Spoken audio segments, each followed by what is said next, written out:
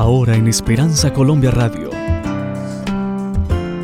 Vida de Mamá. Un espacio para aprender y compartir el privilegio de tener una familia.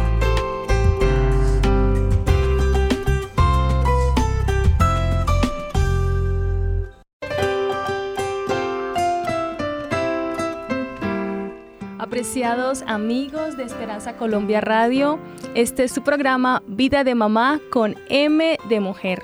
Estamos muy contentos de contar con su audiencia y deseamos que este programa les encante y les edifique en gran manera.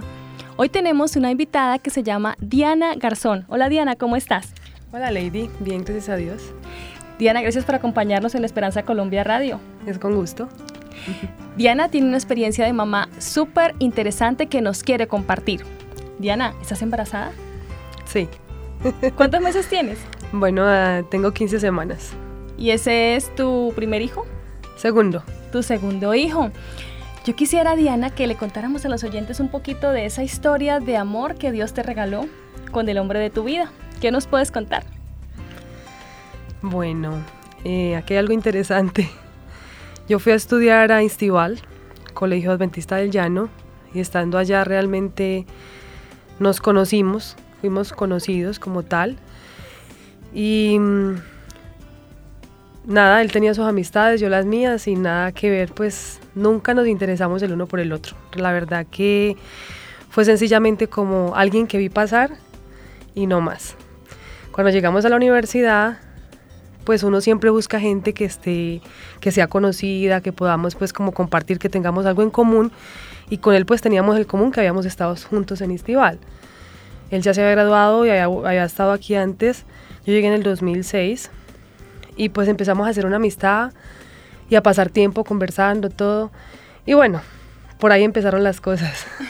Todo comenzó con una sencilla amistad. Sí, realmente. Entonces, se conocieron en Instival, como así pues de que tú estudias aquí, yo también, somos como egresados de la misma institución de bachillerato. Sí. Y luego vinieron a la Corporación Universitaria Adventista a estudiar. Sí. ¿Tú qué viniste a estudiar? Yo vine a estudiar atención prehospitalaria. Atención prehospitalaria. Sí. ¿Y él qué estudió? Mi esposo inicialmente estudió la tecnología en gestión informática y terminó pues el ciclo administrativo, administración como tal. Sí. Muy bien, entonces comenzaron esa relación de amistad, ¿y qué pasó? Bueno, eso fue un poco curioso. Le voy a contar un detalle de nosotros porque teníamos un grupo en común que éramos amigos porque éramos egresados de Instival. Entonces él tenía su grupo con el que compartía, con el que salía. Yo llegué interna a la universidad al primer semestre y un día que yo entro a mi pieza veo una flor muy linda, pero pues ni idea que era para mí. Yo le dije a la compañera del cuarto, ve qué flor tan bonita, y pasé de ahí al baño y cuando regresé me dice la otra muchacha que aquí te mandaron. Y yo, aquí te enviaron, pero ¿quién? Yo en mi mente buscaba a quién, pero nunca me imaginaba, nunca me imaginaba que era él que me había enviado una flor, jamás. Y eso fue como, fue como un reto porque me contó después que había sido que la noche anterior iban con un grupo de amigos y vieron una flor muy linda y se retaron pues quién era capaz de cogerla. Después de que la cogieron dijeron, bueno, ¿y qué vamos a hacer con ella? Dijo, no, déjemela que yo la regalo. Ay, ya te tenía en mente. Quizás. ¿Y entonces qué pasó? Bueno, ya después duramos mucho tiempo, duramos 4 años, 2 meses de novios, el cual aprovechamos... 4 años y 2 meses de novios. Sí. Aprovechamos mucho ese espacio para incluirnos en todo lo que tenía que ver con las actividades de la universidad, todo. Empezando con las actividades recreativas, misioneras, de la iglesia, de todo. Entonces participábamos en Amanecer con Jesús los sábados a las 6 de la mañana. Era nuestro parche siempre todos los sábados. Los domingos también veníamos a Amanecer con Jesús. Los sábados en la noche veníamos a jugar fútbol, juegos sociales, todo lo que tuviera que ver con la iglesia. ¿Se integraban? ¿No se aislaban? No, nunca. Importante. Nunca, siempre fue una amistad muy bonita porque siempre crecimos mucho. Estuvimos vinculados en misión en el barrio Vallejuelos, fuimos a centros de rehabilitación de drogadicción, hicimos muchas actividades muy bonitas. ¿Estaban como en un ministerio? ¿Cómo se llamaba ese ministerio? ¿O no tenía nombre? Sí. No, normalmente en ese tiempo no había un ministerio establecido como tal, sino que, por ejemplo, nos uníamos, habíamos hablado con el pastor, en ese tiempo el profe Carlos William Marín tenía el grupo en su van, o a veces nos pagaba los pasajes. Inicialmente nos pagaba los pasajes y nos íbamos en el metro, porque no había transporte. Sí, era como proyección. Como proyectos sociales. Sí, exactamente. Bueno, y después de 4 años y 2 meses de novio, llegó el día en que nos casamos. Se casaron. ¿Cómo ha sido esa experiencia de matrimonio? ¿Cuánto llevas de casada? Bueno, llevo 9 años larguitos de casada realmente. 9 años de casada. Sí. Wow, ¿qué tal esa experiencia? Muy linda, realmente nosotros pasamos un matrimonio hermoso.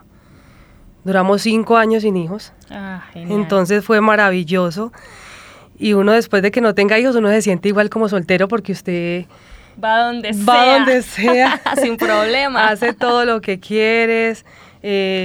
Pues se siente uno muy tranquilo realmente y no le da temor tomar ninguna decisión. O sea, si hay que ir a tal lado, si llueve, si no llueve, si hace sol, o sea, eso no te genera ningún problema. En cambio, cuando ya tienes un hijo, ya piensas muchas cosas. Diferente. Sí, claro. Marcela, ¿tú recomendarías a los oyentes, a los que son de pronto solteros, que nos estén escuchando, uno no sabe, que tengan un noviazgo largo? ¿Tú qué dices? Es muy importante siempre y cuando se tengan los parámetros pues limitados, ¿sí me entiendes? Limitados lo que realmente es un noviazgo y lo que ya realmente corresponde a matrimonio. ¿Por qué? Porque es que cuando hay un noviazgo muy cercano, nosotros tuvimos un tiempo que estuvimos lejos, entonces llega el momento en que el espacio de entre matrimonio y noviazgo comienza a la línea se vuelve como un poco invisible. Exactamente, entonces yo pienso que eso depende. Si de pronto se tiene una distancia y logra mantener pues esa amistad y todo y las cosas se llegan a dar, sí, pero si está todo el tiempo muy cerca esa persona y ve que las cosas no se pueden mantener con el límite que es, pues yo recomendaría que no fuera tan extenso pues tampoco el tiempo, pero realmente es muy importante porque tú logras conocer mucho más a fondo a la persona con la que te vas a casar. Claro, es un tiempo de conocimiento. Sí. Y eso es súper importante y dicen que en el noviazgo se muestra la mejor carita. Así la mejor es. cara, la más dulce, la más cariñosa, la más atenta y ya llegas al matrimonio, entonces ya se ven algunas cositas que no se podían ver en el noviazgo. Así es. Y entonces después llegas a un matrimonio y duras 5 años sin hijos. ¿Y cómo fue esa experiencia de casarse sin tener hijos, la relación, pues como esa forma de llevar el hogar? Porque viene uno de hogares diferentes, con pensamientos diferentes, son del mismo lugar, ¿cierto? Son de la misma. Eso es algo que aporta. Nosotros juntos somos llaneros. O sea que eso aporta sí, en muchas cosas. Sí, es importante. Pero ¿qué tal esa experiencia de...? Pues mira, digamos que para mí fue algo relativamente muy fácil de llevar, no fue como complejo o muy traumático, no. Y además cuando tú te casas enamorado, quieres a la persona, la amas y has esperado ese momento, pues yo pienso que es un momento especial donde apenas estás logrando unirte a esa persona que ya no te quería separar, que puedes pasar el resto de tu vida con ella. Entonces yo pienso que esos espacios fueron muy, muy apropiados. ¿Qué empezó a pasar? Por ejemplo, las vacaciones. Teníamos una ventaja, que juntas familias eran cercanas. Entonces, sí, qué ventaja. Si él fuera de un lugar extremo y yo otro, pues nos tocaría dividir nuestras vacaciones o pensar una vacación en un lado, otra vacación en otra. Entonces realmente, y siempre fuimos muy conscientes de eso. Entonces, pues, fue una época muy bonita, que disfrutamos, que aprendimos, que paseamos, que íbamos a un lado, al otro. Con decirte que tuvimos experiencias de moto de 16 horas, que nos íbamos en moto los dos viajes que hicimos a los llanos, cosas que no nos importaban, porque al otro día, pues, tú te levantabas y aunque estaba dolorido, ya estabas en casa. Bueno, son cosas y locuras que usted hace realmente. Cuando no hay hijos todavía. Cuando no hay hijos, exactamente.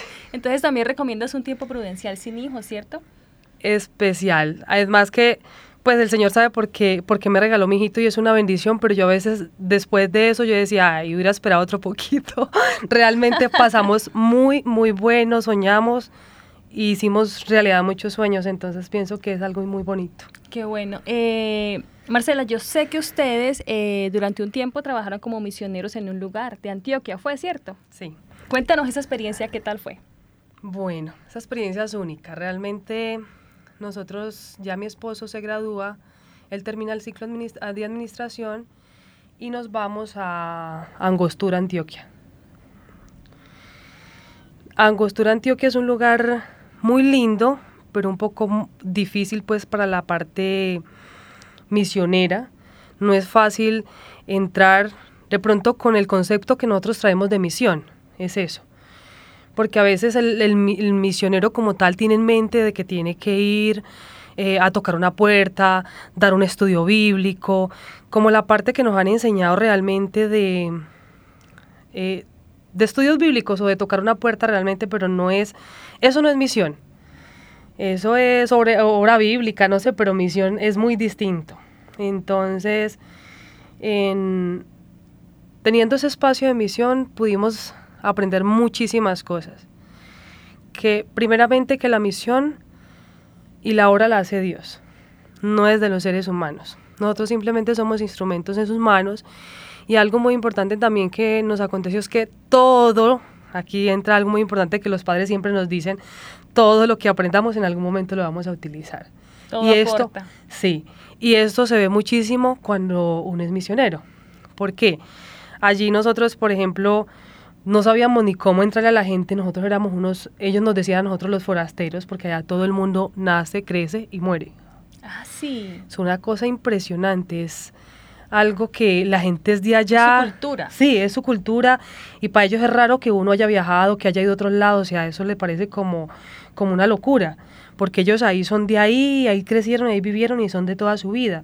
Entonces imagínense, nosotros recién llegados, todo el mundo sabíamos que no eran, sabían Todos que sabían no que eran, ustedes estaban allá. y que no éramos de ahí. Bueno, y todo el mundo se preguntaba, bueno, ¿y esta gente qué hace? ¿A qué vino? Nosotros igualmente, pues inicialmente estábamos diciendo que veníamos a una obra social. Lo primero que hicimos fue agarrar una cuadra y nos íbamos por esa cuadra, orábamos y salíamos. Y de repente saludábamos a la señora o a la vecina y de repente estábamos hablando con ellos. Y en algún momento ya estábamos en la sala tomando algo y compartiendo con ellos. Y así empezó realmente todo. A través de la amistad. A través de la amistad. Todo el tiempo y del servicio, de enseñarle. Hicimos un grupo de niños y le enseñábamos flauta. Yo sé tocar flauta, chévere. mi esposo también. Le enseñábamos flauta. Tenemos un ministerio pues en familia como tal, desde mi casa, y es que siempre nos ha gustado la parte de la salud, todo lo que tiene que ver con la parte natural. Y tengo una hermanita que pasó por una experiencia de superación de un problema de salud grande, y en Angostura nos encontramos una persona en una condición muy difícil, ya deplorable, y le pudimos aportar realmente a ella en ese momento. Wow, sí. Y ese fue el boom de nosotros, porque todo el pueblo nos conoció por esa obra que hicimos allá. Era una cosa, eso fue la bendición de Dios. Entonces, hay muchísimas experiencias de Angostura. Qué chévere. ¿Y cuánto tiempo estuvieron allá? Nosotros estuvimos 1 año y medio en Angostura realmente. 1 año y medio. Sí. Obviamente ya hay, pues, obra adventista no había. No había nadie. Ustedes fueron los primeros que llevaron el mensaje. ¿Quedó alguien que aceptó el evangelio? ¿Quedó pues como el impacto? Sí, mira, nosotros con muchas personas hubo más de 37 estudios bíblicos terminados. O sea que hay gente que ya tiene la semilla del evangelio y del conocimiento. Se dejó primero. sembrado, Sí. claro. Aparte de eso, hubo 3 bautismos de 3 personas de allá directamente. De ellas 3, digamos que permanece una fiel, vino a la universidad a estudiar preescolar, y creo que ya le faltan como unas 2 materias virtuales y termina. Oh, ya. Y que me alegra mucho de ella, que ella salió de acá, de la universidad, salió de su pueblo, que nunca salen, y ahora está en Santander en un colegio adventista trabajando. Entonces eso Qué lindo, es muy gratificante, sí. Sí, nunca la semilla volverá vacía. Así nunca. es. Siempre se siembra el evangelio y siempre volverá. Muy bien. Y antes de continuar con este tema, ¿qué te parece, Marce, si vamos a una pausa musical? Ya regresamos. Vida de mamá.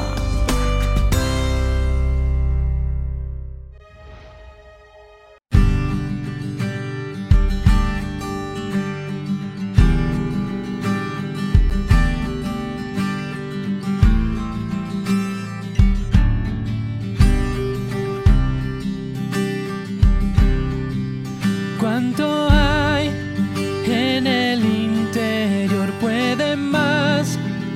nuestro propio amor podrá ser transparente cada acción.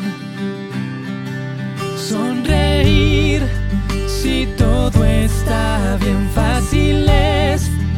Color rosa, ves al revés. Si entre dos se amarga la miel.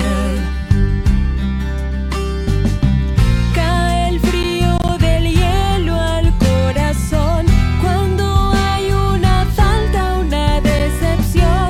Pero cuando hay amor todo mal pasará. En Jesús hay amor, el rencor ya no tiene lugar. Hay perdón, sientes paz, las espinas ya no brotarán. Tu hogar, tu lugar, paraíso divino será. Las montañas serán valles si el amor de Jesús en el alma está.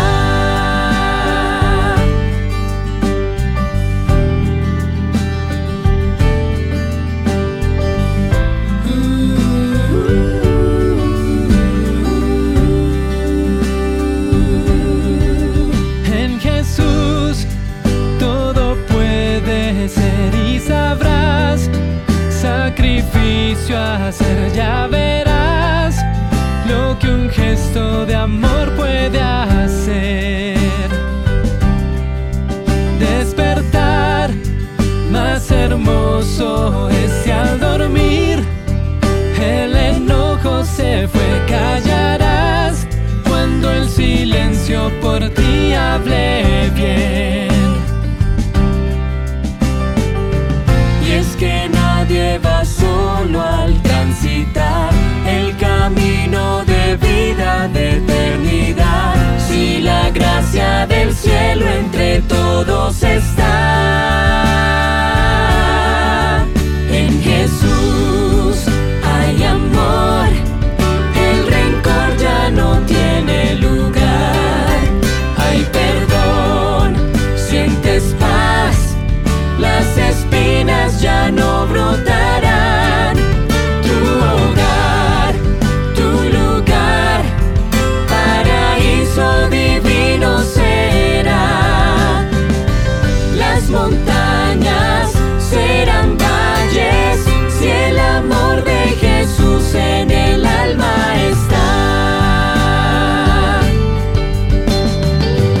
En el frío invierno el calor no se perderá. Luego solo en Jesús primavera vendrá. En Jesús hay amor, el rencor ya no tiene lugar. Hay perdón, sientes paz, las espinas ya no brotarán. Tu hogar, tu lugar, paraíso divino será. Las montañas serán valles si el amor de Jesús en el alma está. Hay amor, el rencor ya no tiene lugar.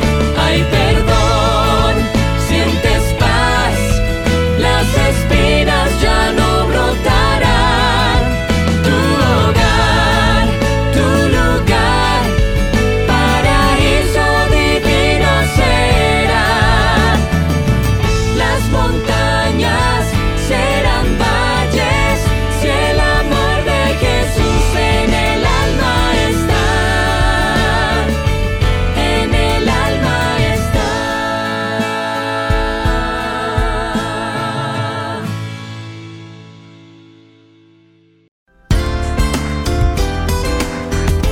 Vida de Mamá.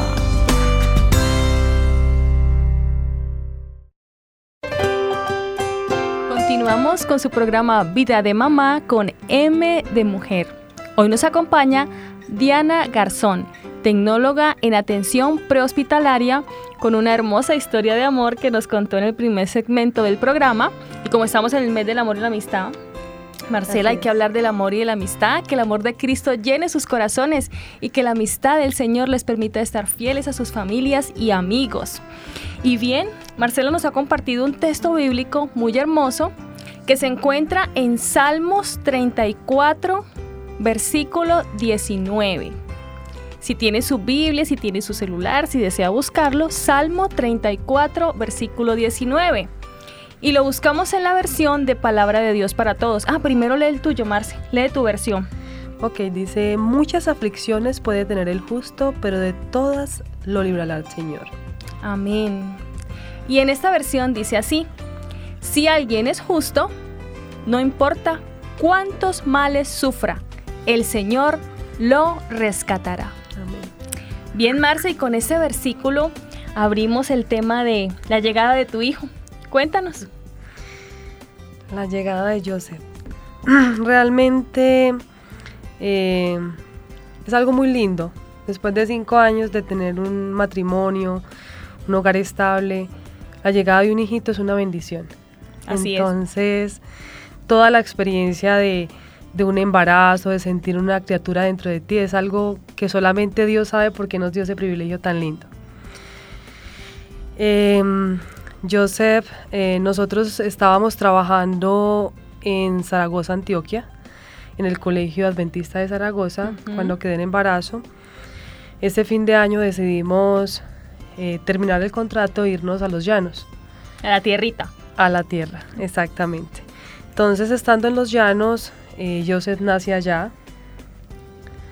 Yo soy APH, pero no sigan el mismo consejo. Yo no le puse vacunas a mi hijo, porque no estamos de acuerdo muchas cosas con las vacunas. Sin embargo, solamente pienso que fue la dirección de Dios, no es simplemente un capricho mío. No teníamos ni idea quién era que iba a traer José a nuestras vidas, pero pienso que todo lo que llega a nuestra vida, Dios sabe por qué lo envía y en qué momento y a quién se lo envía. Joseph, a los 6 meses regresamos. Joseph tenía 6 meses y regresamos a Medellín. ¿No le pusiste ninguna vacuna a Joseph? Ninguna, Joseph solamente. ¿Y el embarazo de Joseph fue súper bien, normal, todo bien? El embarazo de Joseph fue muy normal todo, hasta el final del embarazo. Yo no tuve los últimos 3 meses de control de embarazo, entonces realmente desconozco muchas cosas de las que viví finales de mi embarazo. Algo particular me pasó al final del embarazo, ya en el momento del parto, y es que a mí me encuentran la presión alta. Me ponen sulfato intravenoso. Yo tengo a Joseph, no fue fácil, pero logro tenerlo por parto normal, y después de eso yo me hinché, que casi muero realmente de lo que me hinché, muchísimo. Eso fue como lo más extraño que me pasó durante la parte de Joseph como tal. El pasar de estar solos a tener un hijo y empezar como todo ese proceso de lactancia, eso sí, realmente les confieso que fue traumático. La trasnochadita. No es tanto la trasnochada, para mí fue muy traumática muchas cosas. A mí me bajó la leche normalmente faltando un día para cumplir dieta, entonces para mí eso fue muy traumático. Claro. Yo no sabía que no me bajaba la leche, pues uno no tiene la experiencia que es sentir bajarle leche, eso uno no sabe de primeriza. Entonces, yo pensaba que él comía, a los días me enteré que él no estaba comiendo, que estaba deshidratado, que el niño estaba desnutriendo. Entonces empecé a darle una leche, le caía mal, le daba otra también, leche de almendra, lo que fuera y todo, no era capaz. No, eso fue una experiencia realmente para mí muy dura, sí. Muy dura. Yo pasaba 3 horas ordeñándome para sacar un poquito, los 3 onzas que él se tomaba cuando él se despertaba. Y así duré 15 días hasta cuando logré que me bajara la leche. Y ahí para adelante tuvimos varias dificultades con Joseph. Realmente hay algo, no sé, médicamente no tiene explicación, el que los niños se descuajen. No sé si alguna vez has escuchado esa palabra. Sí, es algo muy conocido, pues como en los pueblos. En los pueblos, sí, yo no sé. Yo la verdad no sé. Yo soy APH, pero no sé explicarlo. Solo sé que sí le coge como un vacío, un aire en el estómago, que les hace que ellos cojan una diarrea constantemente. Entonces eso hace que el niño esté todo el tiempo delgado, que todo lo que coma le pase como derecho. Y me pasó con eso con Joseph desde un mesecito en adelante. Entonces yo quería desaparecer. Empezando con la experiencia de la lactancia y después con esa otra experiencia yo quería desaparecer. ¿Por qué? Joseph pasaba una moto sonando duro y yo se hacía así y ya quedaba descuajado. Ay, caía una cuchara y Joseph ya hacía así y quedaba descuajado. Duraba un día bien y 3 días mal. ¿Y qué decían los médicos de eso? Nosotros nunca tuvimos EPS cuando estuvimos en los llanos. Y la salud en los llanos es un poco compleja realmente. Nosotros, es más, hicimos exámenes particulares porque pensamos pues que de pronto era una gastroenteritis, alguna otra infección. Nunca. Solamente Dios sabe por qué nunca nos atendieron. Sí. Más adelante lo pudimos entender realmente. Cuando yo se cumple 6 meses, nosotros, como le digo, regresamos mi esposo consigue trabajo aquí en Medellín, regresa, nos vinimos y nos vinculamos a una EPS aquí cuando recién llegamos. Y a los 8 días de haber llegado, Joseph me aparece con un hematoma gigante en un cachetico. Pues él me aparecía con muchos moraditos alrededor de las costillitas, en las rodillas, porque él gateaba, intentaba gatear, en todo lo que, pues las piernitas él mantenía con muchísimos morados, pero me parecía como que normal. Pues sí, no era algo como que me alarmara. Yo pienso que cuando uno tiene conocimiento del área de la salud hay muchas cosas que uno tiende a ser como más tranquilo, no es como tan alarmante, pero ya me preocupó el hematoma que tenía, no por lo que estuviera creciendo, sino por lo grande que estaba.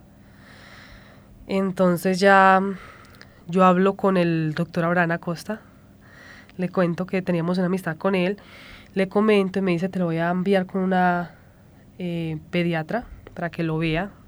Hablamos con la doctora Teresita Marrugo. Ella me lo ve.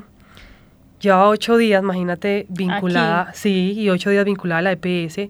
Yo cuando estuve aquí todo el tiempo tuve SURA, entonces yo conocía a muchísima gente. Yo soy APH, trabajé 4 años con sanidad aeroportuaria y conocía a mucha gente del área de la salud y más en SURA. Tenía muchísimas amistades. Pero cuando llegamos nos tocó cambiarnos de EPS y estábamos recién vinculados a salud total. No conocía a nadie. Eso fue, pues a mí me daba temor porque no sabía ni dónde consultar, ni de pronto una amistad por no decir, venga, me puedes colaborar, nada. Que te orienten o algo. Nada, no tenía ni idea. Y la doctora Teresita me lo revisa y me dice, no, usted se tiene que ir por urgencias con él. Yo, pero por urgencias, si yo vine fue como para que lo vieran, pero no me imaginé nunca que por una urgencia, no. Entonces ella me comentó que habían posiblemente algunas patologías que él podría tener y que como yo estaba recién vinculada a la EPS, tendría que esperar 1 mes para la atención de cita y para que me diera una cita con un especialista pues iba a pasar muchísimo tiempo. No, terrible. Exactamente. Entonces por esa razón debía ser por urgencias. Bueno, ya entendí que no era una urgencia como tal, pero que necesitábamos una atención prioritaria. Yo me alisto, me voy, bueno. El señor va dirigiendo todo, una cosa impresionante. Yo llego a Salud Total de San Diego y estando en triaje, usted sabe que hacen un triaje, una selección de pacientes, tienes que esperar otras 3 o 4 horas a la atención. Sí, la rápida atención. Sí, es una atención pues, súper rapidísima. Entonces, cuando uno llega, el llamado para el triaje es muy ligero, pero de ahí a que te atiendan, el espacio es bastante largo. Sí. Cuando yo entro al salón de triaje, veo al que fue mi ex jefe directo, o mi jefe directo pues en sanidad aeroportuaria, que entra a turno. Entonces yo le pongo la mano en la espalda y le digo, hola doctor, ¿cómo está? Y me voltea a ver y me dice, Dianita, ¿tú qué haces por acá? Y me saluda. Y yo, no doctor, es que traigo mi bebé, ¿te pasó esto? Me transcribió todos los exámenes que me mandó la doctora Teresita, todos me los transcribió y me los pasó a la EPS. De ahí empezó todo, pues, cómo el Señor dirige cada cosa, ¿no? Detalles que uno ni siquiera sabe por qué pasa. Y que uno podría decir que es casualidad, ¿no? Qué casualidad que me lo encontré. Es una casualidad, pero el Señor todo lo tiene dirigido, pues, con detalles, todo. Entonces ya me le hacen estudios y en uno de los estudios sale uno de los exámenes alterados.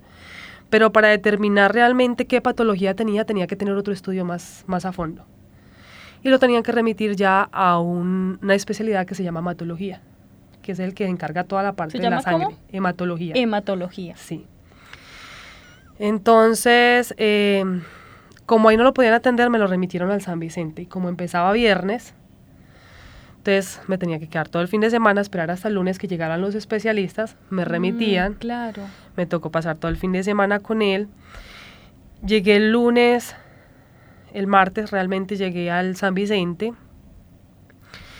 Allí me lo revisan, hacen un examen específico, muy específico de todo el cuerpo, lo revisan y me les mandan el examen que realmente necesitan para determinar qué tipo de patología realmente tiene, para saber cuál es el tratamiento a seguir.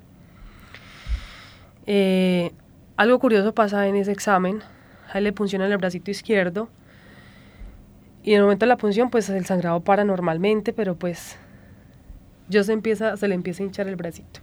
El brazo izquierdo. Así pasamos todo el martes. Martes en la noche ese niño no lloraba, no soportaba el brazo y dolía y se quejaba.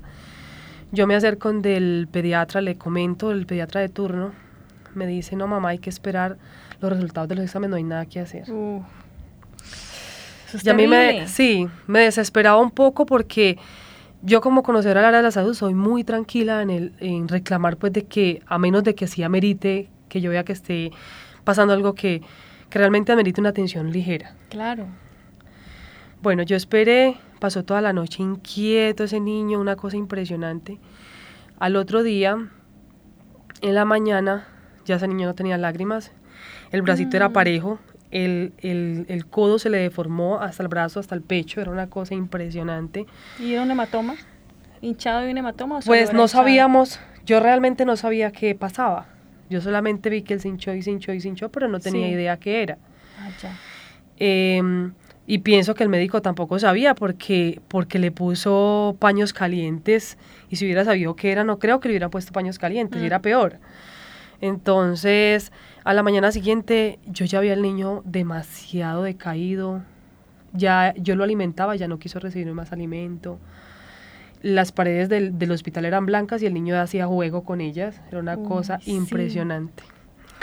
Entonces yo me acerco del pediatra y le digo, yo al niño lo veo muy mal, lo veo muy pálido y aparte de eso ya no me recibe alimento. Él no me dijo nada y se paró a mirarlo. A los 10 minutos había más de 10 especialistas en mi cuarto. Sí. Había una cantidad de doctores. Ya me derrumbó el mundo. Yo dije, no, esto fue una locura. ¿Tú mantuviste el control hasta ese momento? Sí, yo estaba muy tranquila y digamos que uno maneja la calma. Bueno, llegaron todos los médicos a verlo. Yo ya escuchaba que no, que va para cirugía, que no sé qué. Yo decía, no, eso no puede ser porque cuando tú estás, o sea, dentro de una parte hospitalaria, lo que usted espera es que haya una atención prudente y a tiempo para evitar que un paciente se deteriore estando dentro de las instalaciones. Claro, se supone que estaba en observación. Sí, o sea, eso para mí era completamente algo que no podía hacer. Entonces, estando ahí, llegó una enfermera. Me dice, mamá, tengo que volver a chuzar el niño porque el examen de ayer no sirvió. Ay, ¿en serio? Yo solté en llanto porque yo ya no podía, yo estaba que me estallaba. No, mamá, si no puede, pues se sale. Yo le dije, no, pues yo sé que lo tienen que chuzar, pues chúcenlo, pero ¿a qué voy yo? Si sabían, porque solamente había un día que estudiaban el examen, era el miércoles. A él le tomaron el examen desde el día antes, entonces el examen se dañó. Entonces yo les dije, si sabían que solamente hoy se hacía el examen, ¿por qué se lo tomaron ayer? Mira el brazo cómo está, mire cómo tengo el niño y ahorita me vienen a decir que le van a tomar otra vez el examen. Ay, eso era inconcebible. Uy, claro. Fue una experiencia muy dura ese momento, fue durísimo. Yo recuerdo que un médico se me acercó y me dijo, mamá, tranquila, que está en el mejor hospital, con los mejores médicos. Él trataba como de darme un consuelo. Yo no quería ni verlo. Yo le dije, ¿sabes qué? Claro. No pasa nada que esté en el mejor hospital con los mejores médicos y tengo a mi niño en un deterioro increíble estando en el mejor hospital con los mejores médicos. Esto es inconcebible. Yo no aguantaba, yo le decía no. O sea, si esto pasa afuera, yo le creo, pero aquí adentro, o sea, con todos los especialistas y con todo, ¿de qué sirve que estén ustedes y vea cómo tengo el niño? O sea, no. Yo llamé a mi esposo, le dije, amor, mira, pasa tal cosa. Yo había pasado todo el fin de semana en un hospital que no es fácil, aunque pues yo sí había estado muy estable hasta el martes. Pero yo ya había pasado martes en la noche, toda la noche sin dormir, con los senos horribles porque ya mi hijo no se estaba alimentando. Yo dije a mi esposo, no, yo lo llamé, dije, véngase porque al niño como que lo van a entrar a cirugía y ya yo no sé qué voy a hacer. Vaya, usted lo atiende porque yo ya no doy más. Claro. Él se vino, le enviaron un examen de vasos periféricos en el brazo para revisarle todos los vasitos. Los llevan al examen. Gloria a Dios, el examen ya sale bueno. O sea, realmente lo que pasó fue que en la punción que le hicieron para el examen, el sangrado externo paró, pero a nivel interno se vació. Siguió. Sí. Claro. Realmente todo esto que tenía era un hematoma gigante. Toda la sangre de él la perdió. Wow. Eso fue horrible. Cuando llegamos del examen... ¿6 meses? 6 meses. Era un bebecito chiquitito. Cuando llegamos del examen, el pediatra nos dice, llegaron los resultados del examen, su niño es un paciente hemofílico severo, nos explica que es una enfermedad de por vida, pero que afortunadamente tiene un tratamiento que le va a manejar, va a hacer que su vida sea una vida muy normal, con un manejo pues que hay que darle adecuado, y pues que el niño está sin sangre y hay que transfundirlo. O sea, lo que tiene en el brazo es un hematoma gigante que gracias a Dios ya no estaba aumentando, o sea que no necesitaba realmente ir a cirugía porque la cirugía era para parar el sangrado. Ya el sangrado no estaba activo, pero ahora necesitaban transfundirlo y ponerle tratamiento. Claro. Entonces, Marcela, ¿podríamos explicar a los oyentes cuando hablamos de hemofilia severa, a qué nos referimos? Ok, la hemofilia es una condición especial en el sentido en que la cascada de la coagulación tiene varias proteínas, dentro de ellas las plaquetas y bueno, varias proteínas. Joseph tiene una alteración en lo que es el factor 8 en sangre. El factor 8 normalmente las personas lo manejamos entre 50 y entre 70, 150. Joseph, el factor que tiene en sangre es 0.4. O sea, Joseph no tiene factor en sangre. Eso hace que sea severa porque hay unos porcentajes menores de 1 es severa, entre 1 a 5 es moderada y de 5 en adelante es leve. O sea, realmente el tratamiento sería demanda si fuera leve. Pero Joseph es severa, Joseph requiere un tratamiento constante. Constante. Sí. A Joseph se le aplica 2 veces por semana factor 8 intravenoso, 500 unidades, para mantener los niveles adecuados de factor en sangre. ¿Y cuando hablamos del factor 8, hablamos de qué? El factor 8 es una proteína que todos tenemos en sangre. Una proteína. Sí, realmente él no la tiene. ¿Es la que coagula? ¿Es la que...? Ayuda a la parte de la coagulación. La cascada de la coagulación están las plaquetas, pero hay varias proteínas que ayudan a esa parte de la coagulación. Joseph no tiene factor 8, que es el que ayuda a la parte de la coagulación. Ya. Entonces, inicialmente, pues, uno como mamá que le den una noticia de esa siempre... Para mí que no conocía ni qué era la hemofilia, no tenía ni idea, yo soy APH, pero realmente uno no estudia patologías extrañas, y mucho menos la hemofilia. Ahí empiezo yo a investigar de qué se trata, qué va a pasar con mi hijo, muchas cosas. Y bueno, Dios sabe a quién le da a sus hijos, porque no es fácil tener un paciente hemofílico, y más si usted de pronto logra escuchar que si no se puede golpear, no se puede caer, no puede tocar, pues son muchas cosas, no se puede cortar, todas las cosas pueden ser un riesgo grande, entonces pues eso es preocupante.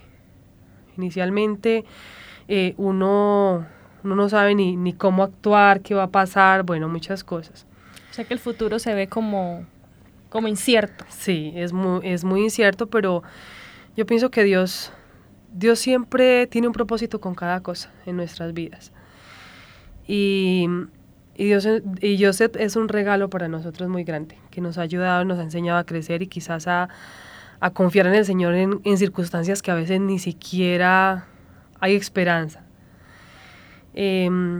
Empezamos a hacer la gestión para ingresarlo a un programa de hemofilia como tal, porque hay que sacar cita con hematología, llevarlo a cita, después de eso lo agendan, entran a un programa y ahí sí comienzan un tratamiento pues continuo.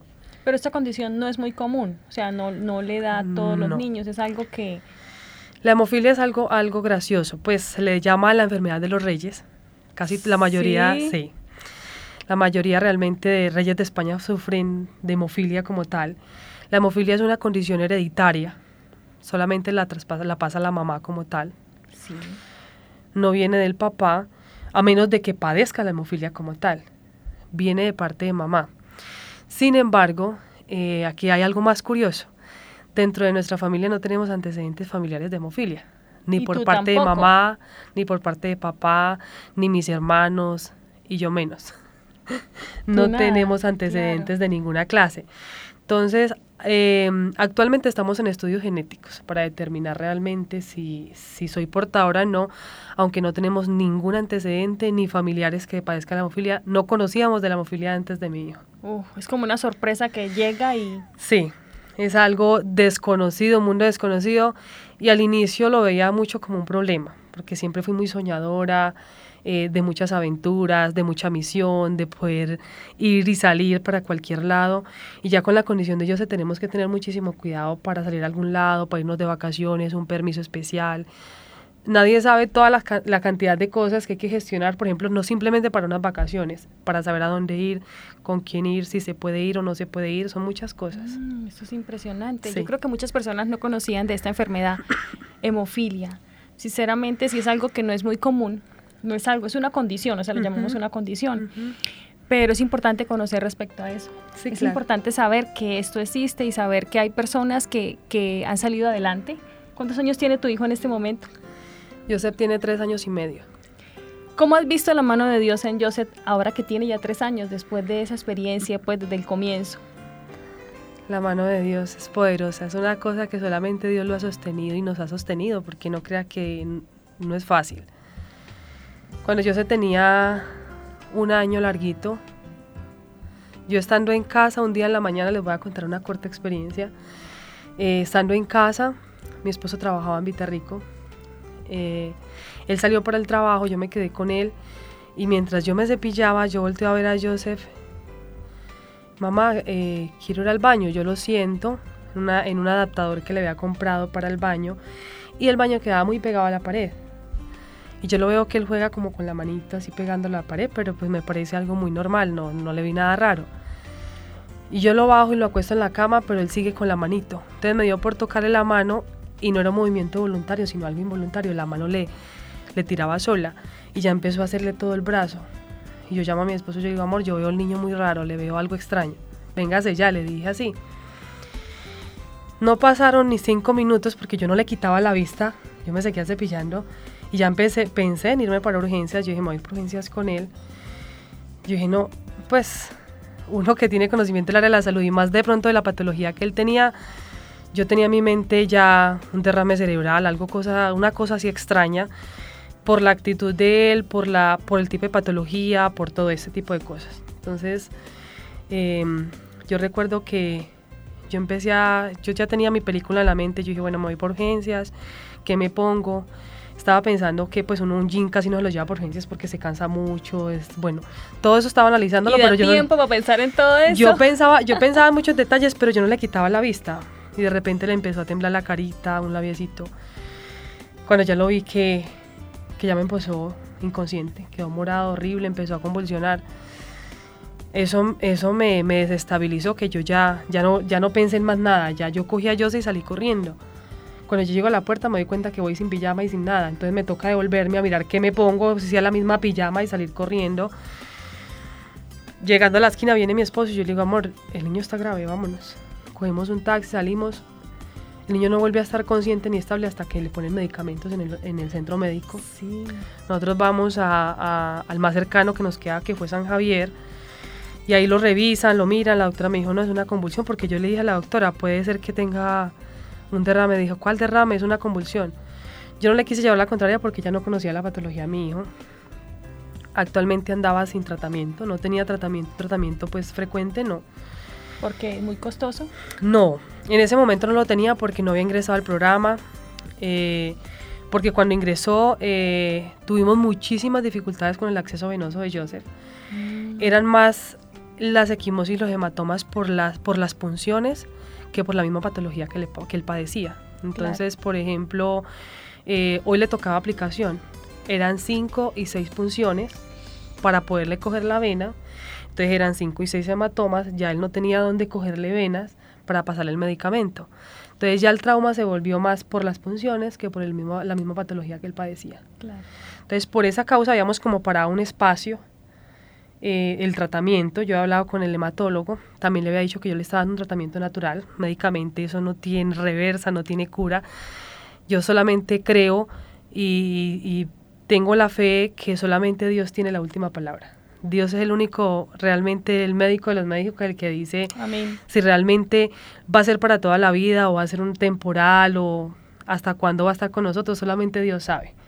Entonces, estoy segura de que Él estará así hasta cuando el Señor lo permita. Eso. Y el Señor lo ha sostenido durante este tiempo. El Señor no ha faltado, el Señor ha estado pendiente de ustedes, dándoles fortaleza. Todo el tiempo. Y ha sostenido a Joseph aún en los momentos. Yo sé que hay muchos testimonios sobre esto. Vamos a dar unos saluditos. Tenemos algunos saludos. Así es, ¿Escuchemos? Lady. Sí, así es, Lady. Tenemos saludos a esta hora. Queremos saludar primero que todo en nuestra página principal, en Esperanza Colombia Radio. Queremos saludar a Cindy Galvis desde la ciudad de Bogotá. Jennifer Jimena Vega también se unió con nosotros. Está también por allí Liliana Toro. Un saludo muy especial a Liliana Toro, al señor Gustavo Férez, el pastor Gustavo Férez que está con nosotros. Melquisedec Merchán, bibliotecólogo, muy pendiente de este programa. No sé por qué, pero siempre está muy pendiente. Qué bien. Bueno, Pastora Villarreal dice, qué lindo programa, que Dios los bendiga. Y está muy agradecida con el testimonio que está dando nuestra amiga Diana Marcela. También Rafael Enrique Cuadrado Marín, él escribe desde Barranca Bermeja. Un saludo muy especial a toda la gente allí en este bello municipio de Santander. Estefanía Calle Alvarado también desde la Asociación Centro Occidental aquí en la ciudad de Medellín. Camilo Rodríguez Lucumí también está. Lady Osorio Granada dice, qué bendición, qué testimonio. Bueno, esto en la página de Esperanza Colombia Radio, pero también nos conectamos a través de las páginas de la Iglesia Adventista, las uniones colombianas. En el norte está Janet Angélica Cárdenas, dice saludos desde Chile, bendiciones para ustedes, un abrazo también al pueblo chileno. También dice Mario Ramírez Ramos, sí señor, Mario Ramírez nos dice con afecto mis saludos desde Limache, Valparaíso, Chile. Bueno, allí estamos también viajando a través de la ciberweb a estos hermosos países. Carito Lozano desde también la Unión Colombiana del Sur dice, Dianita, lindo testimonio, abrazos. ¿Conoce Carito Lozano? Sí. A Diana, bueno, un saludo, mándale un saludo por favor. Carito, qué bueno que estés escuchando mi testimonio en esta noche. Me alegra mucho saber que yo sé que es de gran beneficio también para todos los que lo escuchan. Saluditos, te cuidas. Así es, pues esos son los saludos, Lady. Hasta el momento sabemos que muchas personas más están conectadísimos con nosotros. Vanessa Amezquita dice, qué hermoso programa, felicitaciones. Dice que bendiga a Joseph. Amén. Amén. Allí Muchas está la gracias, gente Henry. ¿Terminamos? conectadísima. Sí, por el momento son los mensajes. Sabemos que hay muchas personas allí que quizás no están escribiendo, pero muy pendientes del testimonio. Adelante. Un saludito para todos los oyentes. Marcela, este tema realmente ha sido muy importante, maravilloso ver la mano de Dios obrando en tu vida, obrando en la vida de Joseph y viendo cómo ustedes se han mantenido fuertes. Tú nos compartías un texto que se encuentra en 1 Corintios 10:13 y este texto nos habla de algo que al yo ver tu experiencia yo diría, wow, ¿cómo es posible? ¿Cómo es posible que este texto tú digas que te fortalece? Pero bueno, la palabra de Dios nos fortalece. Vamos a leerlo. 1 Corintios 10:13 dice, ustedes solo han tenido las mismas tentaciones que todos los demás, pero Dios es fiel y no va a dejar que sean tentados más allá de lo que puedan soportar. Así que sepan que cuando sean tentados van a poder soportar, porque Dios les dará una salida. Amén, así es. Tú tienes la razón en algo que nos dices, Marcela, y es que Dios sabe a quién le da las situaciones y la fuerza que tiene cada uno. No podríamos comparar las luchas de todos, y sin embargo Dios es bueno y a cada uno nos da su bendición. Yo quisiera que dejaras un mensaje de pronto a nuestros oyentes, ya que estamos finalizando el programa, para cuando tengan esos momentos difíciles de lucha, sean en su hogar, o sea con sus hijos, o sea con su familia, o sea en el trabajo, o sea esa fortaleza que tú dices, el Señor te va a escuchar, ¿qué les quieres decir, Marcela? Un mensajito poderoso para ellos. Bueno, algo que me ha ayudado mucho con Joseph es que cuando Joseph ha estado en condiciones tan difíciles, que lo he tenido varias veces en hospitalizaciones largas y en condiciones duras, es que allí he podido ver personas en condiciones peores que mi bebé, pero muy, muy difíciles. Y sin embargo son personas tranquilas. Entonces, ¿a qué voy con esto? Que cuando nosotros nos quejamos de la condición que vivimos, es porque no hemos salido a ver que hay otras personas con condiciones muy diferentes a las nuestras y a veces ni siquiera se quejan como nosotros lo hacemos. Wow. Entonces, por eso me encanta tanto el versículo que elegí de Salmos 34:19, porque como dice su palabra, muchas serán las aflicciones del justo, pero de todas ellas las librará el Señor. Amén. El Señor no ha prometido que no tenemos pruebas, no nos vamos a tener pruebas, sino que va a estar con nosotros en todas ellas. Entonces, no podemos olvidar de que el Señor no dijo que no había tormenta, sino que iba a estar con nosotros en medio de ella. Que en medio de las dificultades, de todo, Dios siempre está presente, aunque no lo veamos, aunque a veces tratemos de desesperarnos porque no es fácil, a veces tener ciertas dificultades, pero el Señor siempre nos dará la fuerza y la fortaleza. Primeramente eso, y segundo, que siempre estemos pendientes de nuestro prójimo para apoyarle con las oraciones. Yo pienso que ha sido una de las bendiciones grandes que hemos tenido como familia, y es que en los momentos que yo sí he estado en dificultad, hemos tenido muchísima gente orando, y quizás de pronto algunas de las personas que nos escuchan a través del programa de hoy han orado por Dios, y yo le doy las gracias primeramente a Dios y a las oraciones intercesoras de ustedes, porque yo pienso que eso hace parte de que nosotros creamos esa fuerza que solamente Dios nos puede dar en momentos difíciles. Así es. No estamos solos, ¿cierto? Marcela, todo el tiempo. El Señor tiempo está con nosotros y el Señor pone alrededor nuestro gente que nos apoya, que nos ayuda, que Así nos es. anima. Hay que buscar siempre el apoyo de los demás. Siempre. Marcela, qué lindo testimonio, de verdad. Me parece hermoso el testimonio. Qué lindo que hayas venido a compartir este mensaje con nuestros oyentes. Hemos aprendido mucho y de verdad que deseamos de corazón que el Señor bendiga a Joseph, que Joseph pueda crecer sano para honra y gloria del Señor, como un joven, como un hombre, hasta la venida de Jesús. Amén. El Señor te ha de bendecir y bueno, esperamos verte nuevamente en este programa porque nos quedaste debiendo algunos testimonios de vida que el Señor ha obrado. A nuestros oyentes de Esperanza Colombia Radio les agradecemos por su audiencia, les deseamos grandes bendiciones en sus hogares, en sus trabajos, en todas las actividades que realicen durante esta semana. Recuerden que este es su programa Vida de Mamá con M de Mujer. Nos vemos pronto, el Señor les bendiga.